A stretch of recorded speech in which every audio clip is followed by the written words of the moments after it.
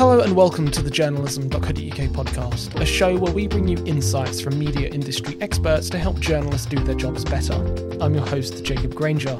Today, we're going to learn about the secrets of sustaining a news series. 7 years ago, the BBC launched a series called CEO Secrets, posting short, informal tips and advice from business icons, a pep talk with top professionals, as it has also been dubbed. What was initially a side offering created for social media has now become a popular staple video series, and later this month, a book compiling the series' best takeaways and tips will also be published. The mastermind behind the series is BBC News Senior Video Innovation Editor Dougal Shaw, who creates the videos using just his mobile phone, handy for quick, simple and down-to-earth content. We will talk today about the mindset that journalists need to create powerful video series, as opposed to one-and-done feature stories, and how to keep these long-running ideas fresh. That's all coming up, so don't go anywhere.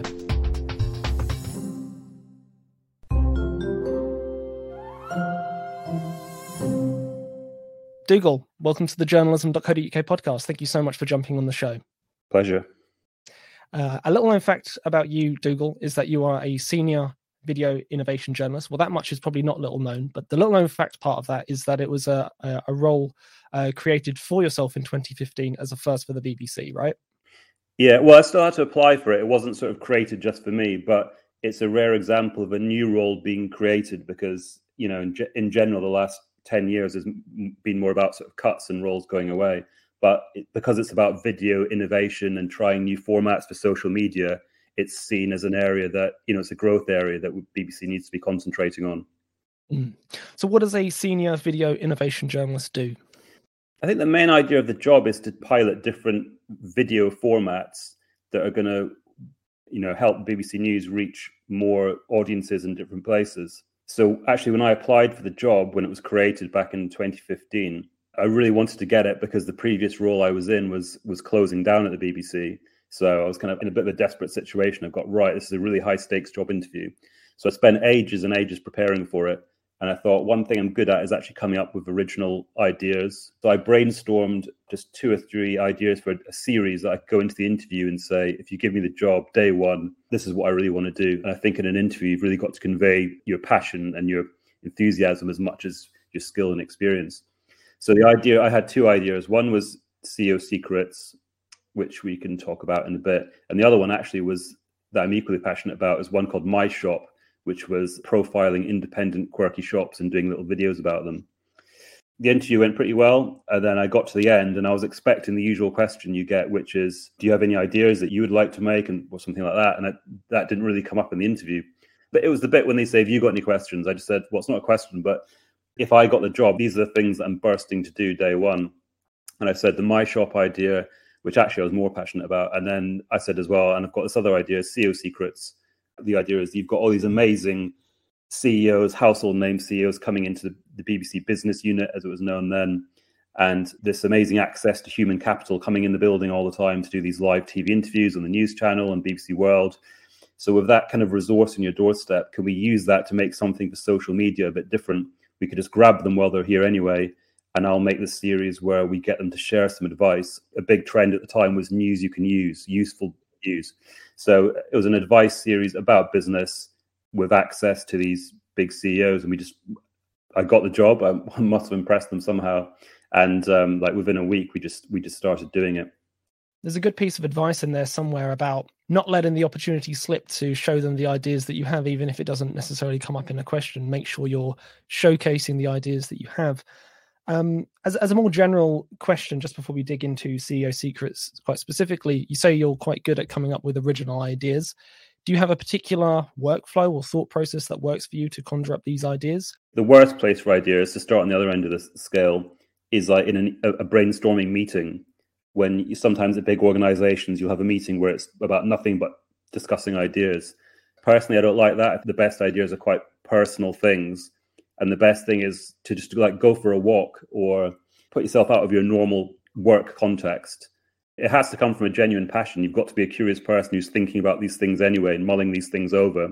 Sometimes it's good to set aside time to do it specifically, but other times I think the best ideas are just brewing away at the back of your head and you just have to give them time to percolate out. So doing quite a different activity that isn't work actually helps. Having said that, I don't like ideas for meetings.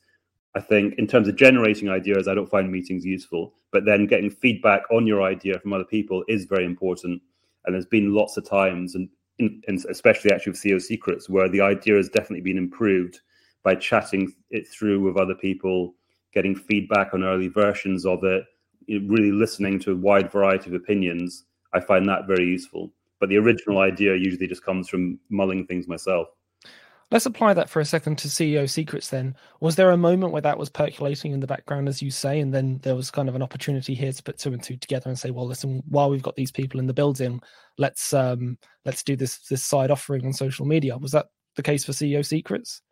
I think for that one is more kind of stimulated by the environment, because I was sitting in the BBC Business Unit and it was just part of your day-to-day existence. You would see people like Sir James Dyson, who ended up being the first guest on the series, just walking down the corridor, chatting away to his assistant after he'd been in a TV studio. Actually, I wasn't used to that because I just joined the business unit at that time, but you kind of get to think, that's a bit weird how that's just happening, but you have access to that person. And if I was just to grab him, what would I ask just on a human level? Never mind, you've come in to do a researched interview. And also just looking at the kind of output we had in business, and a lot of the interviews were obviously business interviews. They're about the latest financials, about the quarterly reports. And my personal interest, I'm personally a bit less interested in economics and those kind of things, because I hadn't been in the business unit before. I hadn't had a track record as a business journalist. I was more interested in the human angle and finding something different. So that's why that appealed to me. Mm.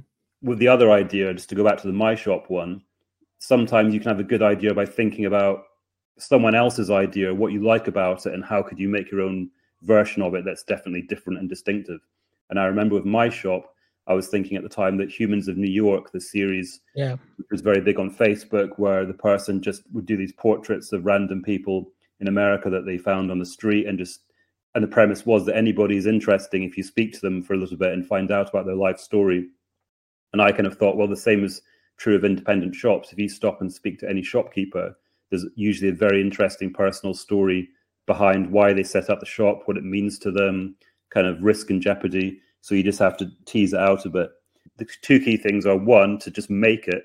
You only learn how to improve the idea by actually getting your hands dirty, making it, learn what the pitfalls are, what the problems are, what people don't like about it, what the audience thinks about it. So just get some kind of pilot versions out there, and also listen to your colleagues.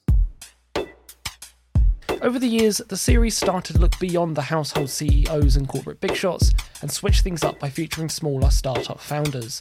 This was a way to keep the series fresh and inclusive. But whoever is in front of the camera, the series tries to show the human side to business professionals. Let's listen to a recent CEO series clip featuring Sarah Willingham, a former investor on the show Dragon's Den and the CEO of the bar group Nightcap. Sarah talks about an early experience of sexism in her career and her grapples with imposter syndrome. It provides an empowering piece of advice and a rare moment of vulnerability. So in my mid-20s, I was running acquisitions for Pizza Express and walked into a meeting room. I was 2 minutes late for the meeting. And the person on the opposite side of the table, the lawyer, looked up and said, "Oh, thank goodness for that. Mine's white with 1 sugar, please." So I thought, okay, this is a moment. Walked round to the coffee, made him his coffee, put the coffee in front of him and said, "Would anybody else like a coffee?" And nobody said anything. Nobody wanted one. I made myself a coffee and then sat back down again opposite him. And as he looked up, I watched the colour drain from his face as he realised this enormous assumption that he'd made.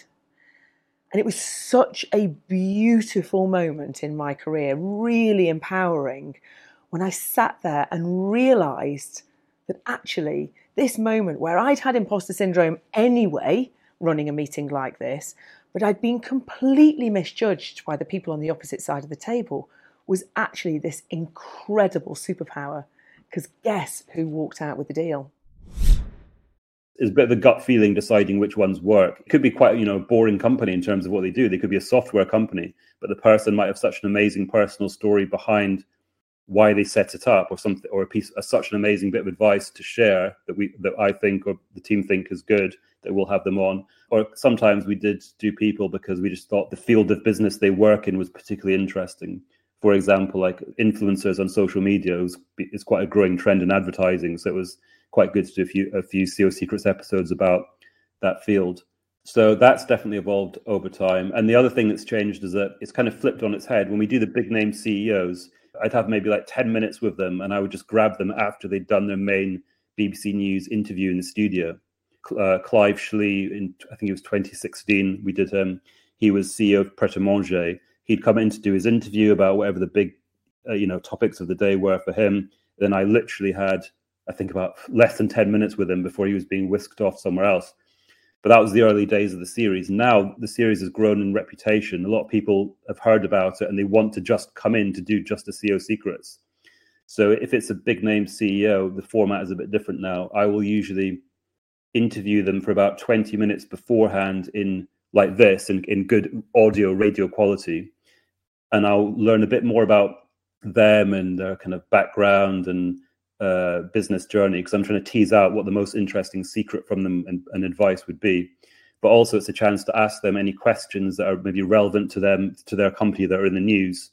We did the boss of EasyJet recently.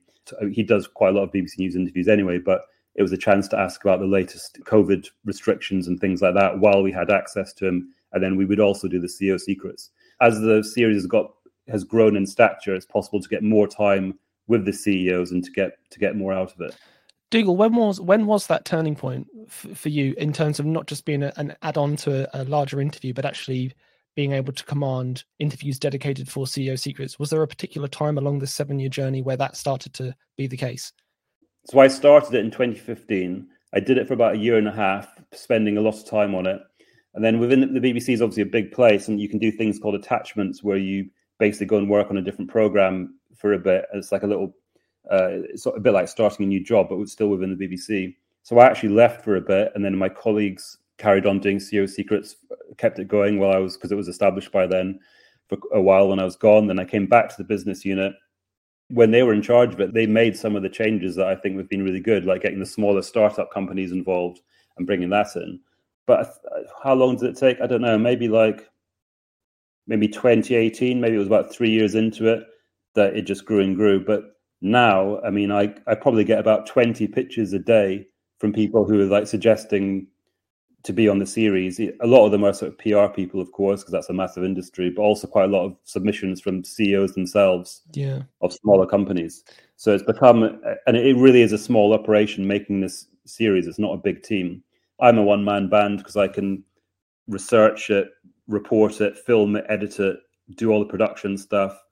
It is done on a bit of a shoestring, really, but it does take up a lot of time. And increasingly now, because there's so many pitches, just dealing with all the pitches is the problem.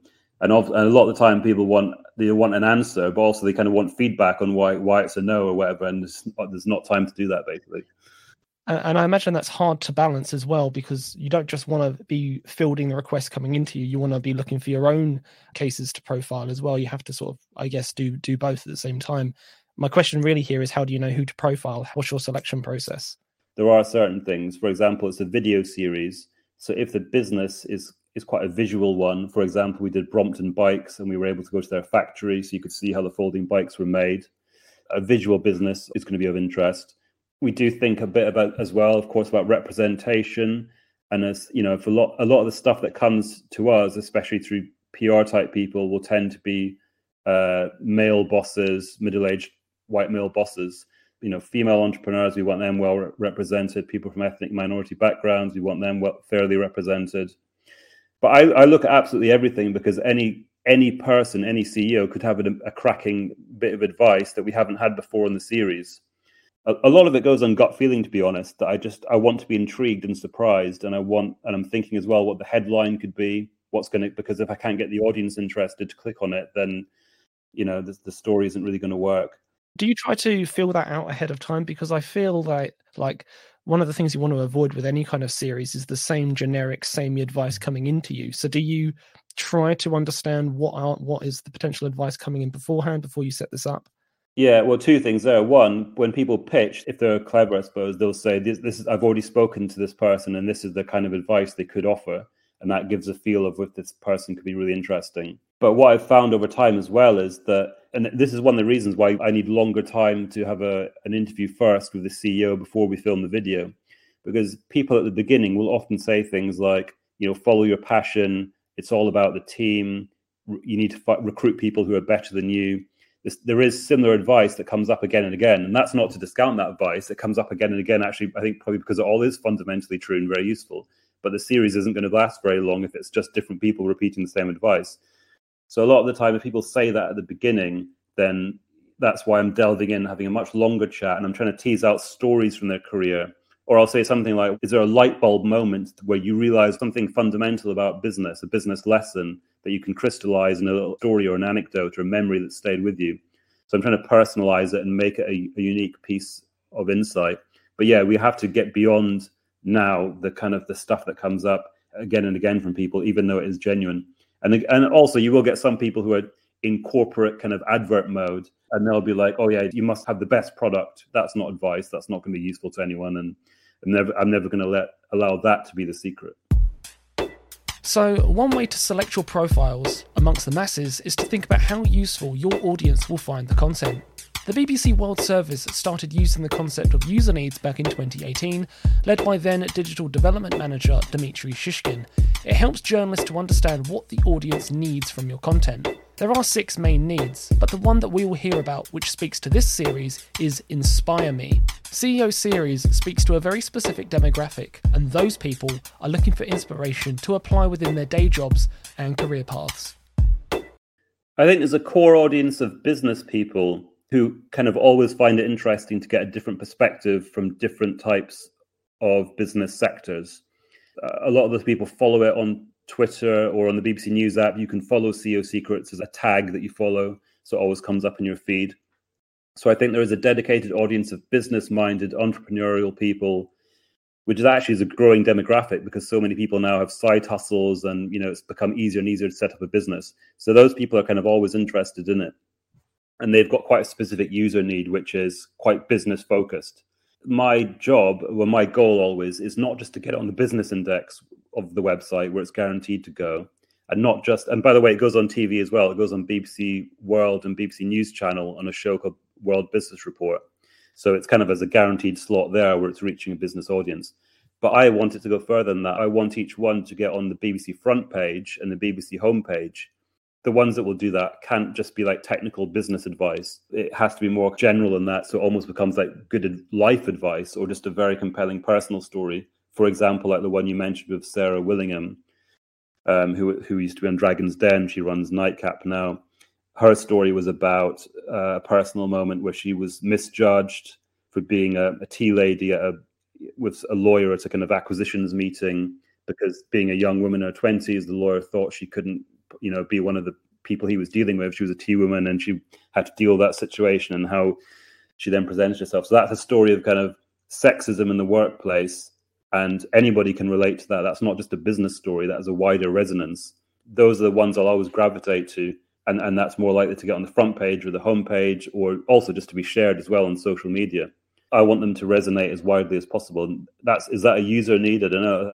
Well, relevance, personal connection, and also an empowering example of what to do if you're in that situation as well. I mean, she spoke very eloquently in that moment how she, obliged that request and then sat down and then just looked them straight in the eyes and watched the color drain from their face.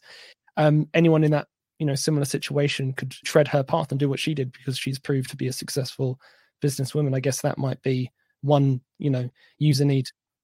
I've forgotten what Dimitri's, all his different needs were, but I'm sure that does plug into some of them. But the other thing I think is that with the core mission of BBC that we know is about, educate, inform, entertain. But I would definitely add to that list in the 21st century social media age, inspire.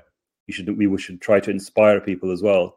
And I think CEO Secrets definitely inspires people who are entrepreneurial or even just ambitious at work and want to kind of get ahead with stories of people who've done it and have something to share. Inspire Me is one of the 6 user needs, you'll be pleased to know. Oh, yeah. Actually, that does ring a bell, yeah. So I definitely think we tap into that one. And it also makes sense you're speaking about the interest group around business professionals. It explains why now it seems like you're veering onto LinkedIn as a platform a bit more. I think I'm right in saying it's the only sort of appointment to view regular thing we always put on LinkedIn. So it goes up every Wednesday. And it's, usually on LinkedIn, we're posting articles, but this is actually uploaded as a native video. It's doing very well there. And yeah, we forget how big LinkedIn is. BBC News has 8.2 million, I think, followers on LinkedIn now. So we can reach a huge number of people there.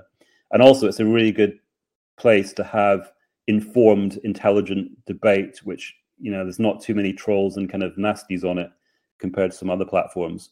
But in general, by the way, I love reading the comments. This is the best thing about social media and doing formats for social media. You actually get to hear what the audience think of what you've done. Because, when something goes out on TV, it's going out into the ether and you've got no idea what people think about when they sit on their sofas unless they tweet about it. But when it goes out on LinkedIn or Facebook or Instagram, it's really fascinating to see what people's responses to it were. And often if you keep an eye on those responses, that might inform a lot of things like, oh, everybody's in the headline, I talked about this, but if you look how people have reacted to this video, they were actually very interested in something else you said. So you can go back and change the headline and say, that's actually what is connecting with people. Or sometimes you'll see something in the comments that might lead to your next story, because they'll say, well, the audience is obviously really interested in this issue, or this person has raised a specific point about, I don't know, say employment law, or mentions an anecdote that happened to them. You might then get in touch with them on social media. One thing we've neglected to talk about really is the fact that this is a mobile journalism series really that you do with your smartphone. I'm wondering, when you sit down with someone as high profile as like Tej Lalvani, for example, when you get your mobile out to start shooting, are they surprised or are they quite happy to oblige, or how does that generally go down? This is the funny thing, because some people have said to me, aren't these, especially like the big name CEOs, are they not kind of disappointed when they think they're getting this big BBC interview and then I turn up like some kind of vlogger with their phone, and it's like, what, The honest answer to that is, I'm talking about the big CEOs now, nobody of the 200 plus people I've done, none of them have ever been disappointed, because people just think, yeah, phones are amazing. I'm not sort of surprised you can do that. Second thing is, they're very curious people, and a lot of them will say afterwards, like, that's really cool how you did it on the phone. Can I take a picture of that? I want to show it to people on my team, because we might want to do our own filming. So they're automatically thinking, how can this new thing I found out about help my business? And the one time that anybody has ever been disappointed was, I went to do a CEO Secrets with the boss of a very big multinational food company. And the PR who'd set up the interview had obviously sold it to them as this really big set piece BBC interview. And I think she was expecting a kind of Hollywood style setup, like 2 cameras, lots of lights, and a big crew of 12 people or something. And then, it's me in my, in my jeans turning up or whatever. Actually, I wasn't in jeans, but I turned up on my phone, and I could tell she was disappointed. And I think she made some sort of sarcastic comment. But the boss himself was just like, no, yeah, this is how we do it. But the thing people don't usually get is they think, oh yeah, you can film on your phone. I get the phone is good. And that's because this is a social media series and it will go on Facebook and the website. Yeah. But what they can't get their head around is that the phone has been good enough to shoot for television since, I still use my iPhone 6. So since about 2015, the iPhone 6 can film in 4K. That's more resolution than you need to get it on BBC Breakfast or, on a BBC One. But people still have TV as this kind of exalted status in their head, and they don't believe that a phone can film for television. But the technology in the phones, the kind of research and the money that's gone into it, the quality of the cameras, it really kind of leapfrogged the average domestic television a long time ago. That's very interesting. A quick rundown of your Mojo setup, if you would, Dougal. What do you use to put the series together? At the moment, I have an iPhone 12, and I mentioned the iPhone 6 because the thing with the phone is you can't replace the battery. So what you do is you keep an old phone as your backup. But quite often, I even prefer to use the iPhone 6 because it's just remains a very good phone. I use an app called Filmic Pro at the moment, but we also have our own BBC one that I sometimes use. I keep the rig very, very simple. So these days, I don't even use a tripod anymore. I pretty much do it handheld. I have a little plastic rig that I use to hold the phone. The phone is actually really good at dealing with light. And also, I want the filming to be as kind of natural as possible. I don't want it to be kind of too superbly lit, like an unrealistic photo shoot. I do have a light I can use on my rig, but most of the time I'm just filming without that. And basically, if I can see it with my own eyes in the room, then it's probably going to be fine. The main thing with mobile phone filming is the sound. So basically, the camera is amazing. The picture is normally very good. It's quite easy to film. It's like sort of driving automatic rather than manual, because things don't really get out of focus very easily. But the sound is obviously designed for you to make a phone call. So it's designed for when your mouth is very close to the phone. So what you do have to invest in terms of kit is something for the microphone. So I have an adapter that's probably about 100 quid, plugs into my Apple Lightning port. And then I have a good broadcast mic, which I use. Or sometimes you can buy clip mics as well, which are cheaper, only about 50 quid, which would plug directly into your phone. You need to have that separate sound input rather than relying on the one that comes with the phone to get decent sound. But once you've got the good sound, the picture is quite easy to master, and then you're up and running and you can do stuff that's good enough to go on TV quite easily. The thing I like about it is two things. One, even a CEO who's very heavily media trained and is quite confident in front of the camera, even there, I think a bit more relaxed when it's just me filming with the phone, as opposed to a big camera, a sound person hovering around, a producer, several people, like you're being, I don't know, like you're at the dentist or something. I think it's much more informal when it's just me with my phone. Which is what you want. Yeah. But also, I'm also dealing a lot of the time with the CEOs of startups who haven't, they've maybe never done an interview before, certainly never a BBC interview. And a lot of them tell me afterwards, oh my God, I was so nervous about this. They're really relieved when the interview's finished. But it does help them, the fact that I've done it with a mobile phone, an object they have themselves, that they filmed their mates down the pub with the phone. It definitely relaxes them. And that means you get a better contribution because they can open up a bit more and be more relaxed. What's next for CEO Secrets? So the weird thing about it is, for the last 18 months, I've been working on turning it into a book. It's coming out as a BBC book, but with Bloomsbury as the publisher in the UK on November 10th, and it comes out in America in January.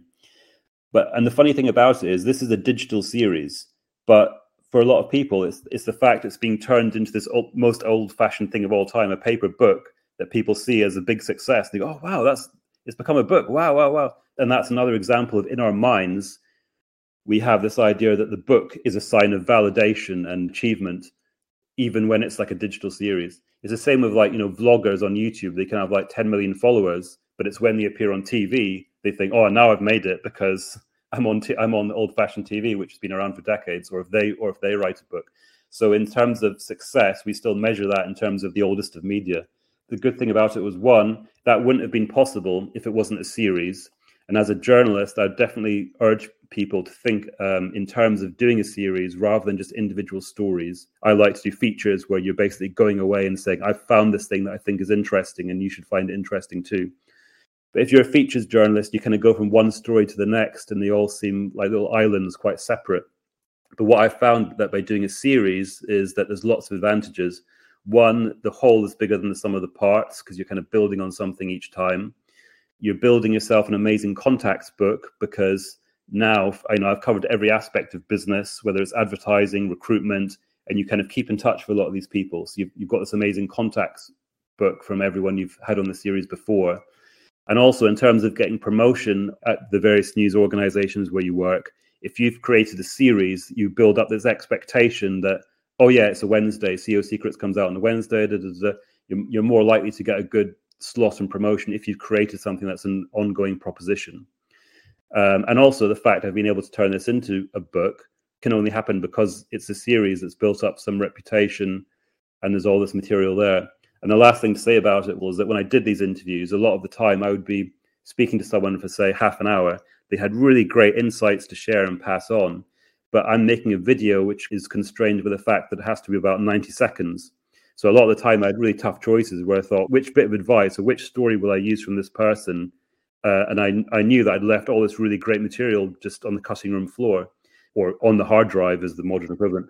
But and I just realized over time, there's a gold mine of stuff. And the nature of news is that you move on very quickly and you kind of forget about it. But that was all. I couldn't forget about some of the amazing things these people had said. I thought that's a shame that it's just kind of wasted. So part of the good thing about a book is that you can go back and actually try and be efficient and do something of that great content. Great. I relate to that so much because you do have to leave so much on the hard drive, don't you? Did you actually think CEO Secrets would be where it is now, 7 years later? Did you think it would last this long?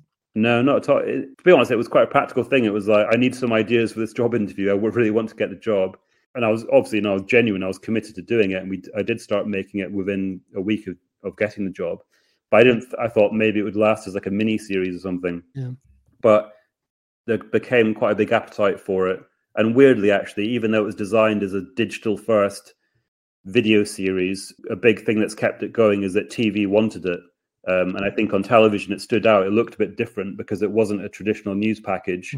It was someone looking straight into the camera and someone giving advice. So in the context of a business program running order, it just felt a bit different, and they quite liked that. It's a bit like launching a business, actually. So I'm not that an entrepreneurial a person, except that in creating CEO Secrets, it has been like doing a startup journey, having an idea, piloting it, getting stakeholders involved, tirelessly pushing it and trying to get other people interested and being passionate about it. All the things I've learned from the people, doing the series. Actually, I've internalized a lot of that advice, and I have to use it myself in order to grow the series. So I didn't think it would keep on going, but it's kept going. And also, I've had to keep doing my other job at the side. It's not my full-time thing. So, but it's been a bonus that it's still going, and hopefully will continue to grow as well. So stakeholders really are the secret to longevity then as a series. Yeah, and you have to keep evolving who those stakeholders are, because the news environment around you is constantly changing. Dougal, this has been a huge pleasure. Thank you so much for jumping on the show. Enjoyed it. Thank you. So what does it take to keep a news series running? Here's what I've taken from today. A simple premise with a specific design. In this case, one piece of advice from a top CEO in an eyes down the lens style social video.